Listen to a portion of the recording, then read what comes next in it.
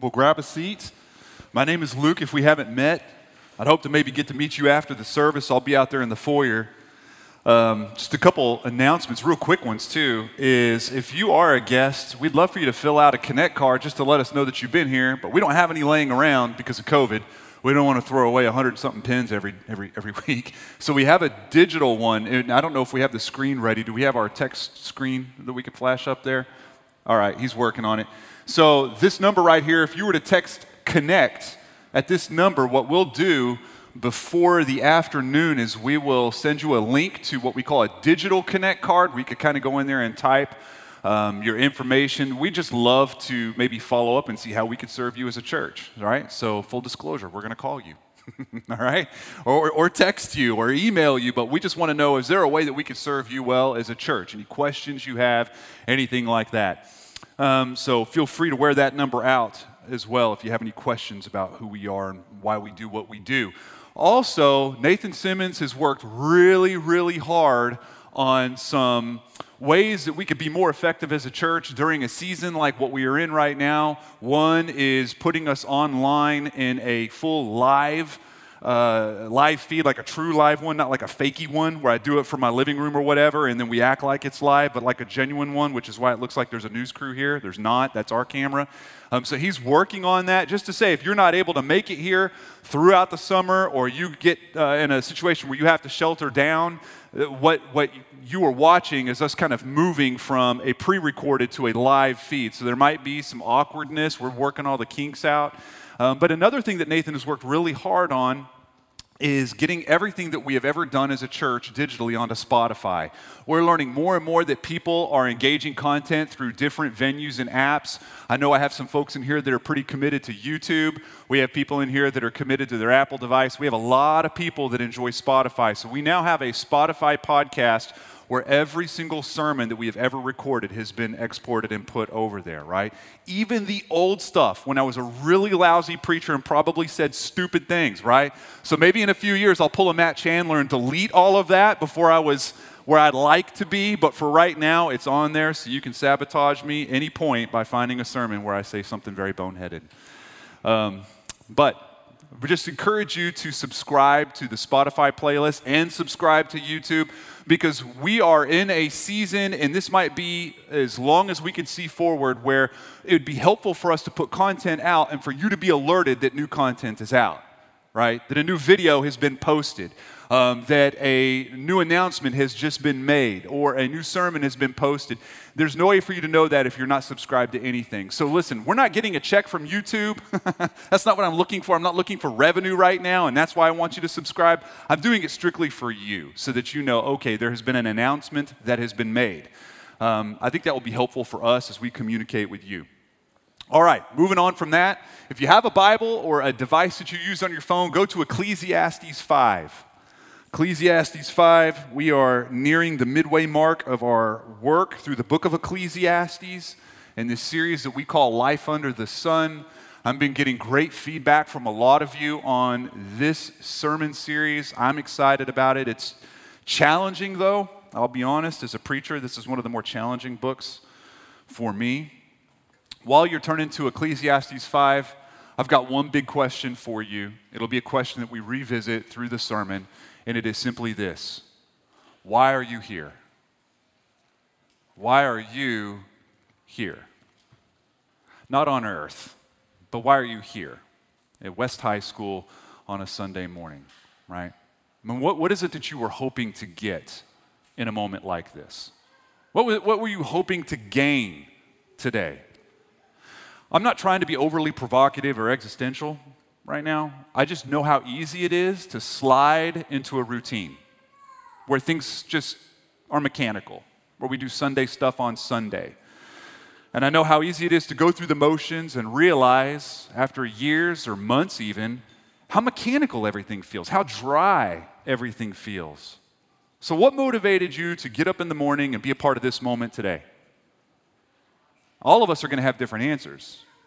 Did you come ready for this today? Did you come with your heart postured before the Lord today? Or did you just barely make it in the door, right? Or maybe it's all of the above for some of us, right? I've had mornings where it's all of the above. You see, this is going to require a bit of honesty from all of us, and to be honest, some discomfort. I saw this sermon coming months away, not been looking forward to preaching it for myself, right? Because it's the discomfort of us facing why we do what we do. Not just what we do, but why we do what we do. And why we do what we do says just as much about us as anything that we can do. A.W. Tozer has this quote. We used to hammer this hard at the very turn of the year, and it is the quote of, "What comes into our minds when we think about God is the most important thing about us." Let me say that again. What comes into your mind when you think about God is the most important thing about you. And I would add to that and say what comes into your mind when you think about God is reflected in how you worship. How you worship. And today, the preacher in Ecclesiastes, that's how he refers to himself, as the preacher.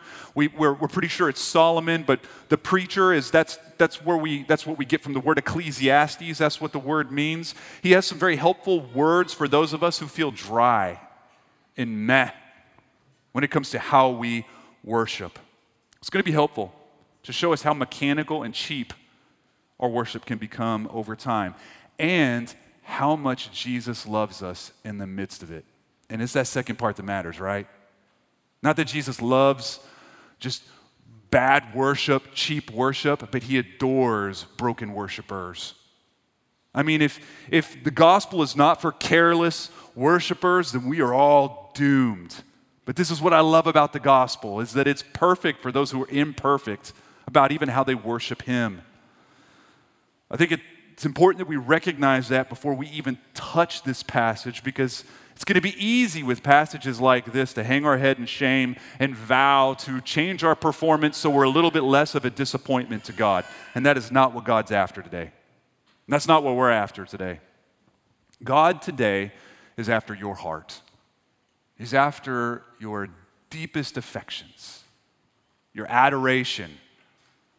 So when we talk about worship, we're not talking about what you do as much as what you feel for the Lord. We're also not talking about how you sing either. This is a quick clarification, but if you've grown up in the church world, someone throws the word worship out, we typically think he means singing right now. And singing is a way of worship, for sure.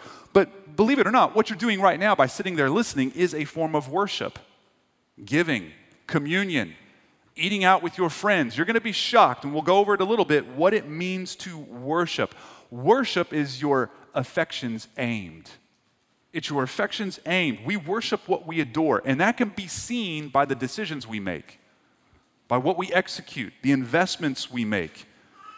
It can be seen by what dominates our speech and our dreams and our thoughts. We bend our lives around that which we worship. So worship isn't something that just Christians do on a Sunday morning. It's something humanity does since we came from the womb. We can't help but to worship. We can't help it because we all have affections. We all have adoration. We all love things, like things, are drawn to things, and something is in the middle of our affections. So for our preacher, as we've been going through the last several chapters, he's been talking about what it means to live in this life under the sun. That's the phrase that we see repeated. It's repeated almost 30 times. That's why we used it as a title for this series. Living life under the sun is living a fallen world with a view where God is pretty much absent. God's not there. It's a life where we attempt to get ultimate meaning from the stuff laying around us, creation, not creation. And this is a guy that has full access to a deep wealth and opportunity, so we've been watching chapter by chapter and passage by passage how he's tried everything, and he has not found, through all of his experimentation, ultimate meaning in the things laying around. He's tried party. He's tried laughter. We've read this together. He's tried wine. He's tried work, achievement, money, power, sex, isolation, we saw last week when Randy was up here. And this is the conclusion he keeps coming back to. It's all futile when it is separate from God as the centerpiece of our affections, right? This is why he keeps saying the same thing over and over again, but introduces it in the first chapter, Ecclesiastes 1:3. What does man gain by all the toil at which he toils under the sun? Because it's rough living here in this life under the sun, even if you love Jesus. You live in a reality where injustice rules where it should not. where time is oppressive. Jokes stop being funny after a while, don't they? Sex runs its course. Work is broken. Money can't buy us what we really want. As he says, everything is meaningless. As he said a couple passages ago, we're just like the beasts. We live like the beasts of the field. We die like the beasts of the field. No one's going to remember anything that we ever do. We're going to end up leaving everything to someone that we don't even know, and we just turn back into dust. All is absolutely meaningless. And this bottomed out conclusion is meant to draw you and me to a place where we depend and hunger and look towards Christ. It's supposed to bring us to the very end of ourselves because it's in Christ that everything is meaningful. This is where money finally makes sense. When Christ is the centerpiece of our affections, it's where work finally makes sense. It's what brings correction to a sex life. It's where laughter makes sense. All is meaningful. But our tour guide today in Solomon, he finds another moment of futility, and it is careless, mechanical, and cheap worship. Right? He says this in chapter 5, verses 1 through 7. That's all we're going to do is we're going to do 7 verses, but we're going to see God clearly and we're going to see Christ clearly in this passage today. It's God's word for us. Ecclesiastes 5, he says, "Guard your steps when you go to the house of God. To draw near to listen is better than to offer the sacrifice of fools, for they do not know that they are doing evil. Be not rash with your mouth, nor let your heart be hasty to utter a word before God. For God is in heaven, and you are on earth. Therefore, let your words be few. For a dream comes with much business, and a fool's voice with many words. When you vow a vow to God, do not delay in paying it, for he has no pleasure in fools. Pay what you vow. It is better that you should not vow than you should vow and not pay it. Let not your mouth lead you into sin, and do not say before the messenger that it was a mistake. Why should God be angry at your voice and destroy the works of your hands? For when dreams increase and words grow many, there is vanity. But God is the one that you must fear." This passage, like a lot of passages in the Bible, are best handled a little bit above it, handled as a batch. We'll ruin this if we needle every word to death, and I'll tell you the Hebrew of every word. The main idea of what he is saying is watch your heart, watch your words, because our God is not an ordinary God. Watch your heart, watch your words. The God we serve is not ordinary. The problem is we don't watch our heart, nor do we watch our words. And so we become mechanical and routine. This is natural, by the way. Anytime you do something new, it requires all of your attention, right? It requires all of your focus. And then over time, it just becomes routine. It becomes mechanical. I mean, you see a toddler or a little baby trying to figure out how to walk. You can see what it's doing. It's exhausting. They're trying to figure out where to put the next foot, right? They don't even know how to walk. They're grabbing onto things. They're trying to take a risk. They're emotionally involved in the process. Not like that about 6 months later, though, right? It becomes routine. Maybe you remember what it was like to first get your driver's license. How you're looking both ways before you move past a stop sign. You just look and look and look, and you're going 2 miles an hour below the speed limit. You're super nervous about parking the car. But add 6 months, it's not like that, though, right? I remember getting a ticket. One of my first tickets was like a year into having a driver's license, and it's because I was caught driving with my knees while I was eating tacos from Taco Bell. That's how I got one of my first tickets, right? Because I thought, come on, it's not calculus. Anyone can drive with their knees. Try it. When you get back in your squad car, it's super easy. You just kind of keep your knees steady, and you can go in a straight line. It's easy to do things like that until you get in an accident. If you've ever been in an accident, isn't it true that when you get behind the wheel again, it's like you're a new driver. You're looking both ways 10 times. You're very cognizant of your speed. You're mad when people are tailgating you. Why is that happening? Because the newness of what was routine has been refreshed. But then even then, after a while, doesn't it become mechanical again? Routine. This happens to everything we do. How about your marriage? Some of you, this is why your marriage is banged up, right? Because every year, what was fresh on your honeymoon, fresh on your wedding day, fresh in year one, becomes routine, right? I've been married for over 20 years now. My marriage gets better every year. I'm more in love with my wife now than I've ever been. Our marriage is healthier now than it's ever been. But the one big fight I have is to not treat what is routine in our life routinely.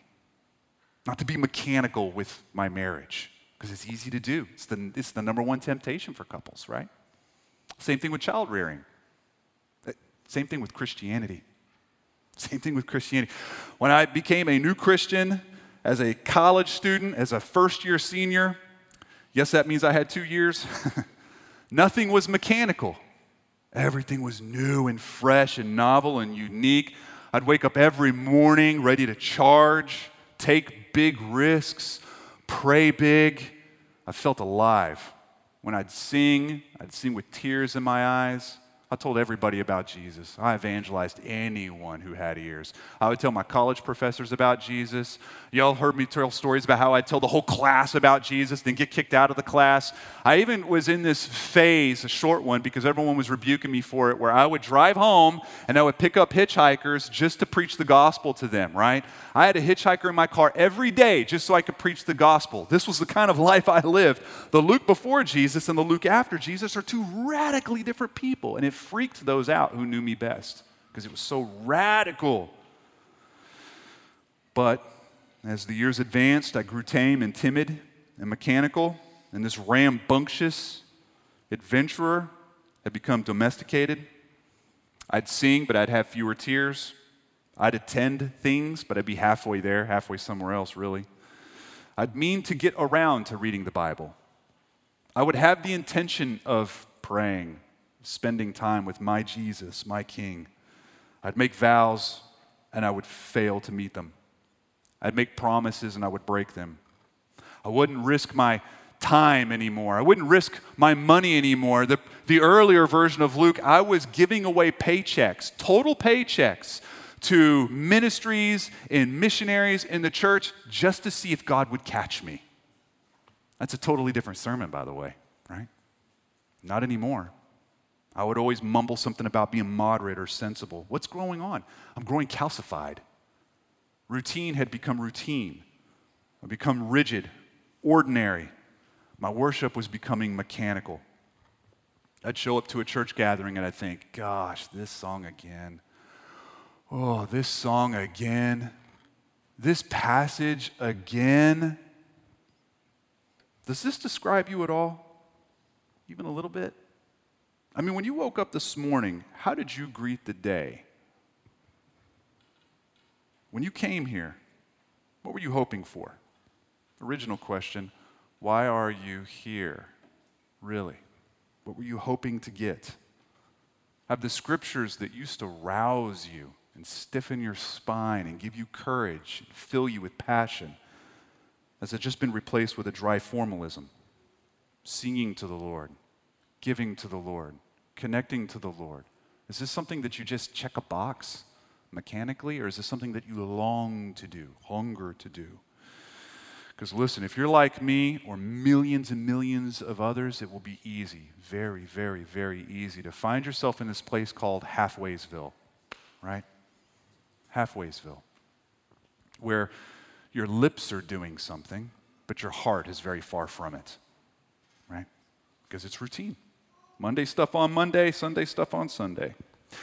Hasn't the pandemic been good for us in this? I mean, if there are silver linings, and there are silver linings to what the pandemic has done, it has upended everybody's mechanical routines, right?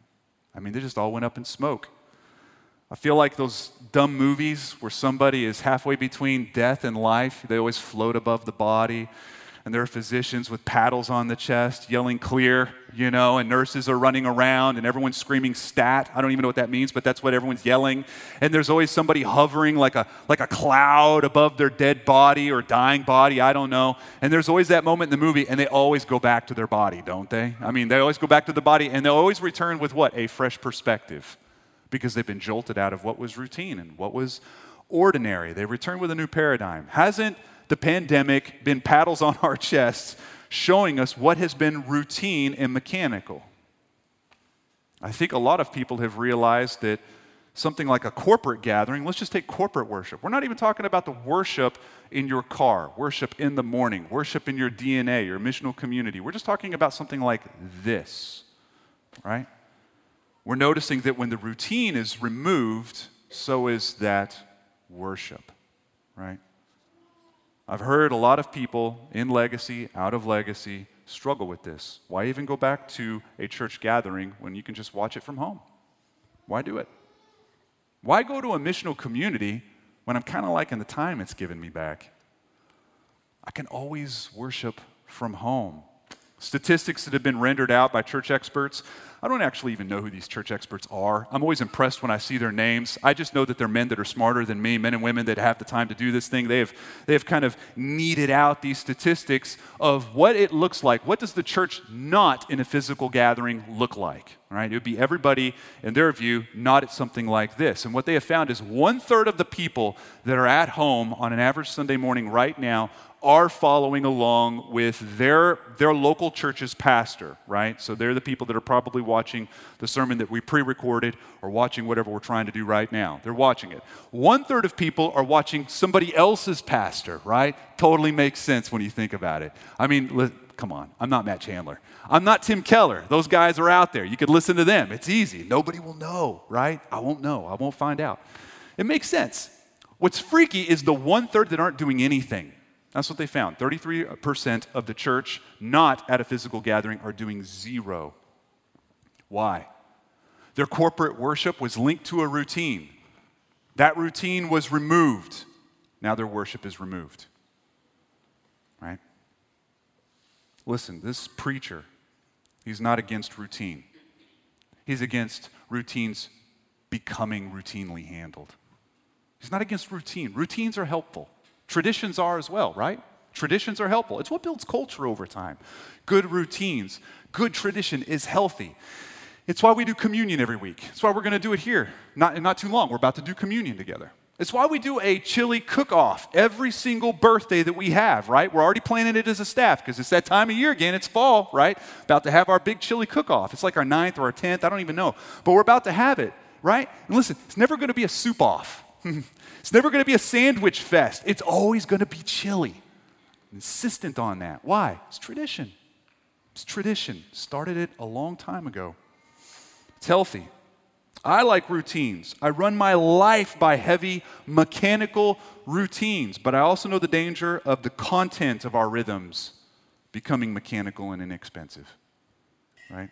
It's when we approach a living God as ordinary that we are going to find what this guy is calling futility in our worship.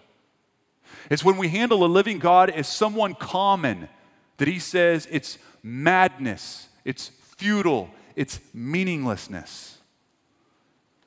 If you've been here since June, you notice that one of the things that we've had to pivot in this interaction here due to precautions, as Charlie just said, is we've added what's called a call to worship, okay? We've never had one before as a church. We never really did that. Lots of churches do it. We just didn't. We always had a couple songs before the sermon. Most of our songs are after the sermon, right?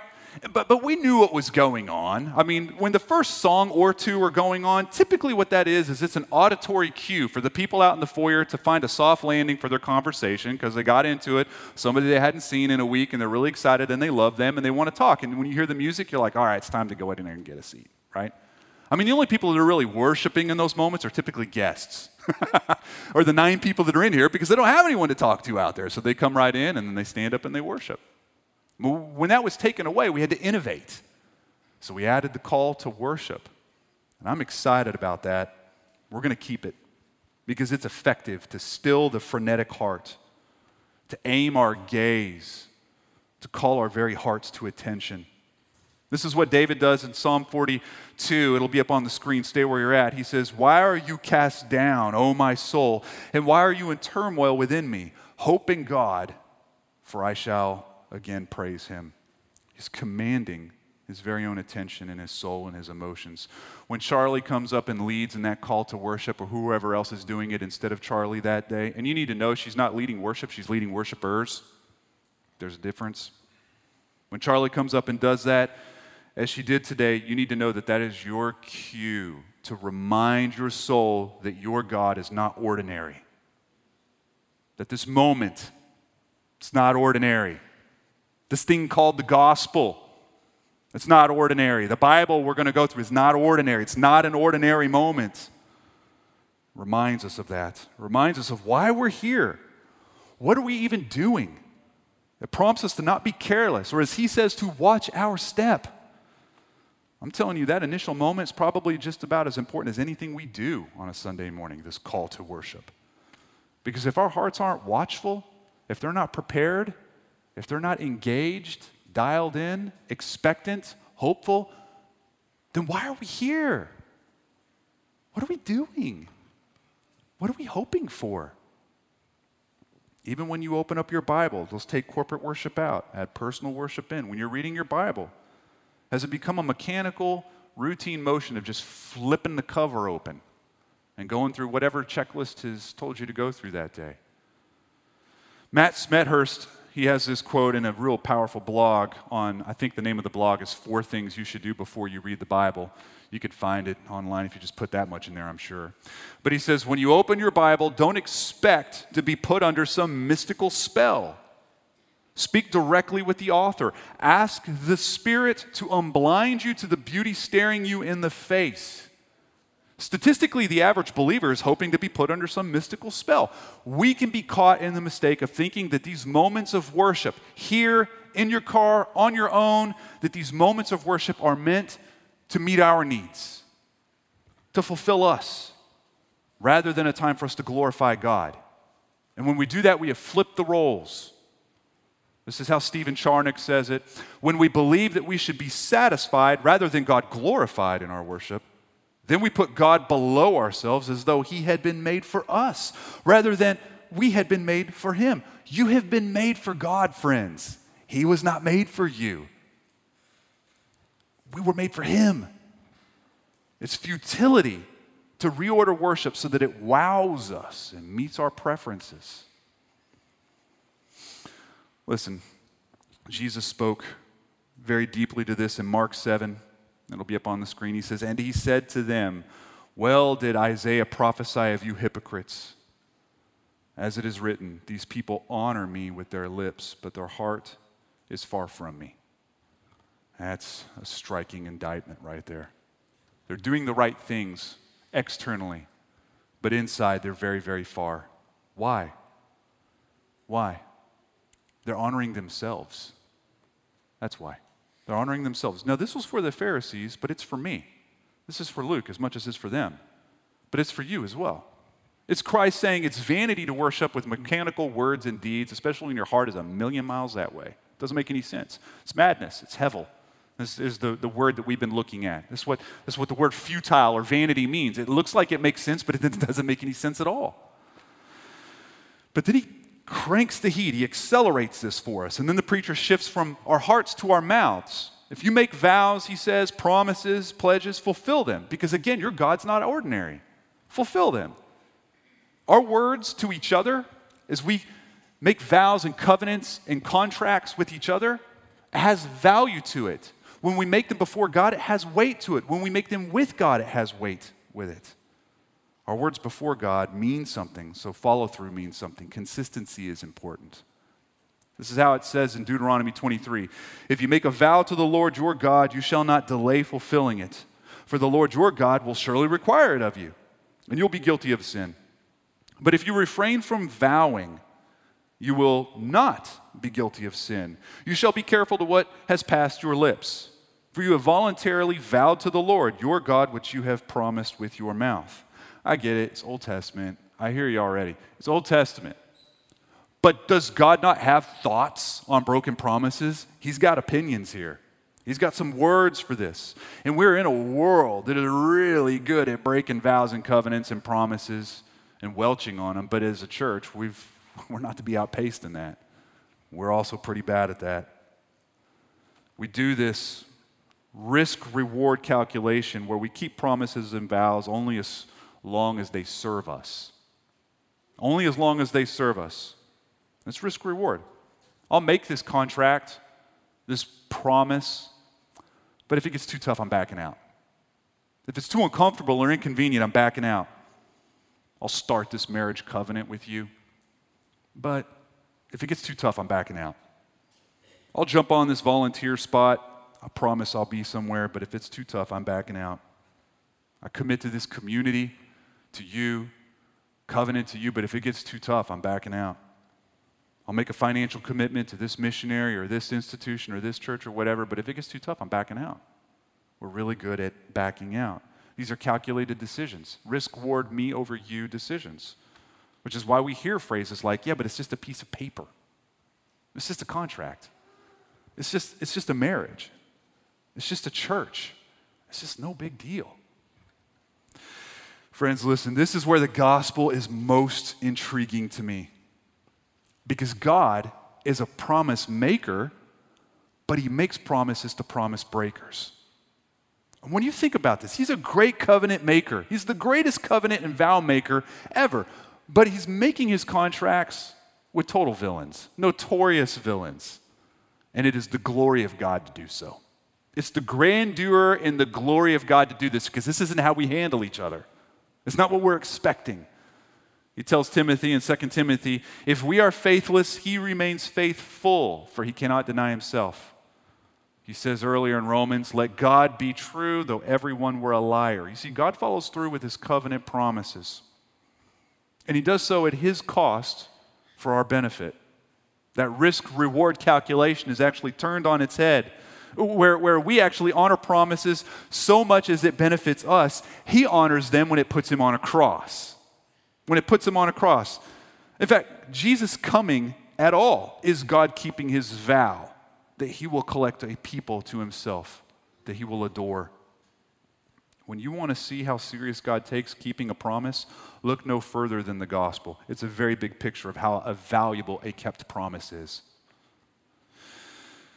I don't know, man. I'd like to think that I'd never make a promise to a villain, just a vandal.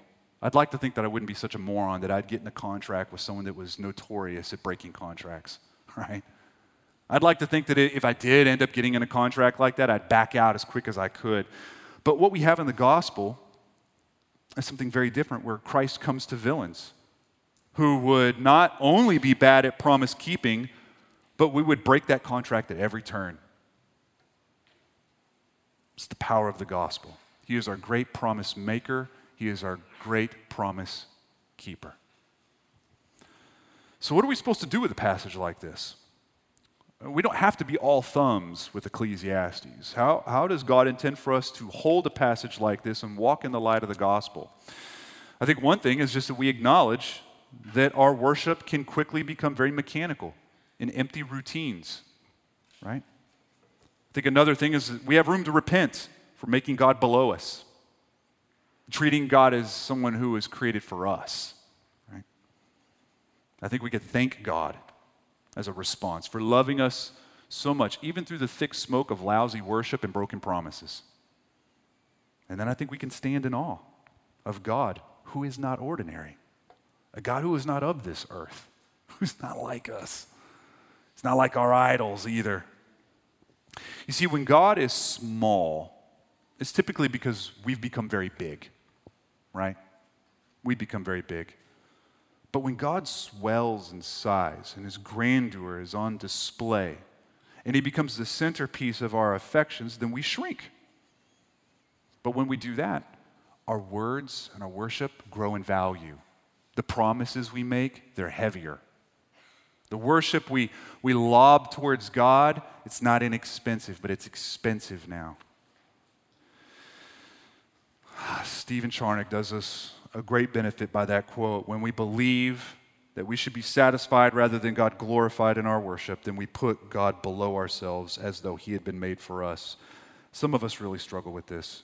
God was not made for you. He was not. This service was not made to entertain you. The music, it's not made to wow you. Right?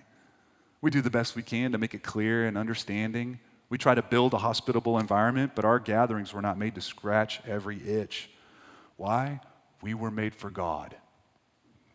To worship when it's easy. To worship when it's hard. In times of peace and times of war. On Sunday and on the other days. In suffering in celebration, in routine, out of routine. The big question for you is, why are you here? Why are you here? What did you hope for? We have really good news as I end this, and that's that God is the one that enables us to worship. If you hear a sermon like this, or one that is better delivered, that is like this, but you feel provoked to repent, acknowledge, worship, you need to know that's God's work in you. If you feel this free invitation to step close to God, enamored with who He is and what He has done as a worshiper, you need to know that expensive moment with those expensive words, that is God's Spirit alive in you, empowering you to do that. You don't do that in and of yourself. And hear me now, if you feel shame for being a villain, and that's how you feel, you need to know that is not what God is after right now. That's what legalism and law will tilt our heart towards, is feeling like a very dirty person for how we've handled worship. Shame leads us to cower and hide from God. But it's grace and mercy that draws us to God. There is a free invitation today for you to worship God, a God who is not like us, a God who is not ordinary. Because this Christ came to secure a promise that God made, to create a people unto Himself. Not even your performance can shake that loose, because He is a promise maker and He is a promise keeper. And as Paul says, if we are faithless, He remains faithful. Amen. Go ahead and stand with me, and we're going to take communion together as a church. We've been doing this since June, I believe, typically. And if we have anyone that can go get the elements, I know a lot of people probably missed them when they came in. Do we have a couple people? Ben, can you grab another dude with you? Thanks. They're going to come in a moment with these little rip and sip cups, right? And if you need one of these, love for you to raise your hand so you can take communion with us. If you are a Christian and maybe you're not even a part of Legacy, we still invite you to take communion with us today. This is something for the church capital C. But listen, if you're not a Christian, or you feel like you're a skeptic, or you're just here and you're just not sure where you're at with the Lord, I would invite you to take Christ instead of this moment, and maybe use this as an opportunity to see the gospel on display through what we call broken bread and spilt blood, okay? Even though this is not bread and blood, all right? So what I'd love to do is maybe take you back to the promise as we take this. Here they are. Raise your hand if you need one of these. They'll bring it to you.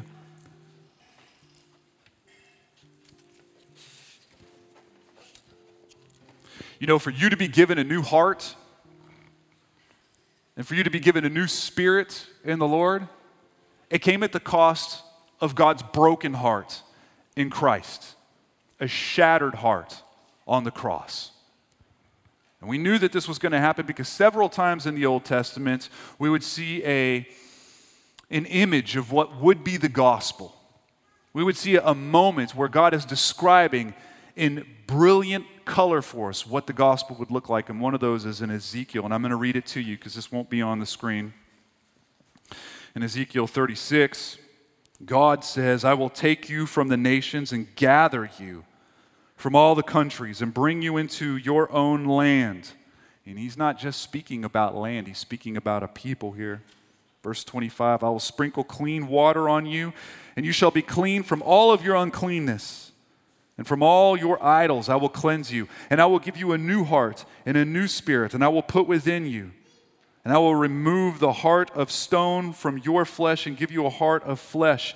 And I will put my spirit within you and cause you to walk in my statutes and be careful to obey my rules. You shall dwell in the land that I have given to your fathers, and you shall be my people, and I will be your God. Listen, as we take the communion today, you need to know that this new heart put in you, this new spirit that leads you to worship, that leads you to repent, because you couldn't do those things on your own. It had a cost, and the cost was a shattered heart and spilt blood from the cross. And so when we do this in remembrance of God. So take the bread, which means you just pull back the little top layer, the clearest layer. Not like you can see if it's clear or not right now, but the top one. And I'm going to pray for you. Father, we thank you for your broken body. That was real chemistry and real biology, and it was real flesh with real feelings, with a real pain threshold. And it was broken and torn to pieces on the cross so that mine would be preserved, that we would all have renewed bodies in a different place. And so as we take this, it is in remembrance of what you've done. And we say thank you for a new heart and a new spirit. So let's take the bread. And then you'll pull back the rest of the little cup. And I'm going to pray for this. Father, we even thank you for this cup that symbolizes your spilt blood. Lord, that we would have the blood of kings in our veins, not for any other reason besides you loved us so much that you found us and called us and collected us, just as it says in Ezekiel, a people unto you with a new heart that can feel and respond. This is real blood that you spilt. What you spilt was real blood, and what we take now is just a symbol. It's just a little bit of juice. But we do it in remembrance of what you've done, and we do it with a hope, looking forward to a different banqueting table with a new bread and a new juice or in a new wine where we are looking you eye to eye and we're partying with you and we're fellowshipping with you. It'll be a different communion meal. So we look back and we look forward with hope for what you've done. So Lord, we take this juice in remembrance of you. So Father, you're so sweet to us and so kind, so gentle and so thoughtful, and so passionate and compassionate. You love us and you pursue us even though we are lousy at worshiping. We break promises and you pursue us. We're checking boxes, many of us, routinely, mechanically checking boxes. And we've just made you a box to be checked. And still, you don't treat us the same way. It's mystifying. It's mystifying how deep your love is for us. So, Father, we love you in this moment. Give us your spirit that we would worship in spirit and in truth. Give us your spirit that we would respond to your good gospel and your scriptures. And Lord, let this be a day where we are attentive, focused, where like David, we could call our spirit into attention. We could call our soul, our mind, our heart, our emotions to attention. And rob every opportunity for this to just become another routine for us. Lord, I thank you for those that you've called here that are struggling with a walk with you. Maybe they're skeptics, but they're far from you. Lord, that this would be the day that you would give them a new heart, a feeling heart, not a cold, dead stone one that doesn't respond, but one that is alive and beating. And that you would show them that there's blood on their hands, but you would also show them that there's blood on the cross. And that today, this would be a day that they would become one of your collected people. Lord, we love you and we thank you. And it's in your name that we pray. Amen.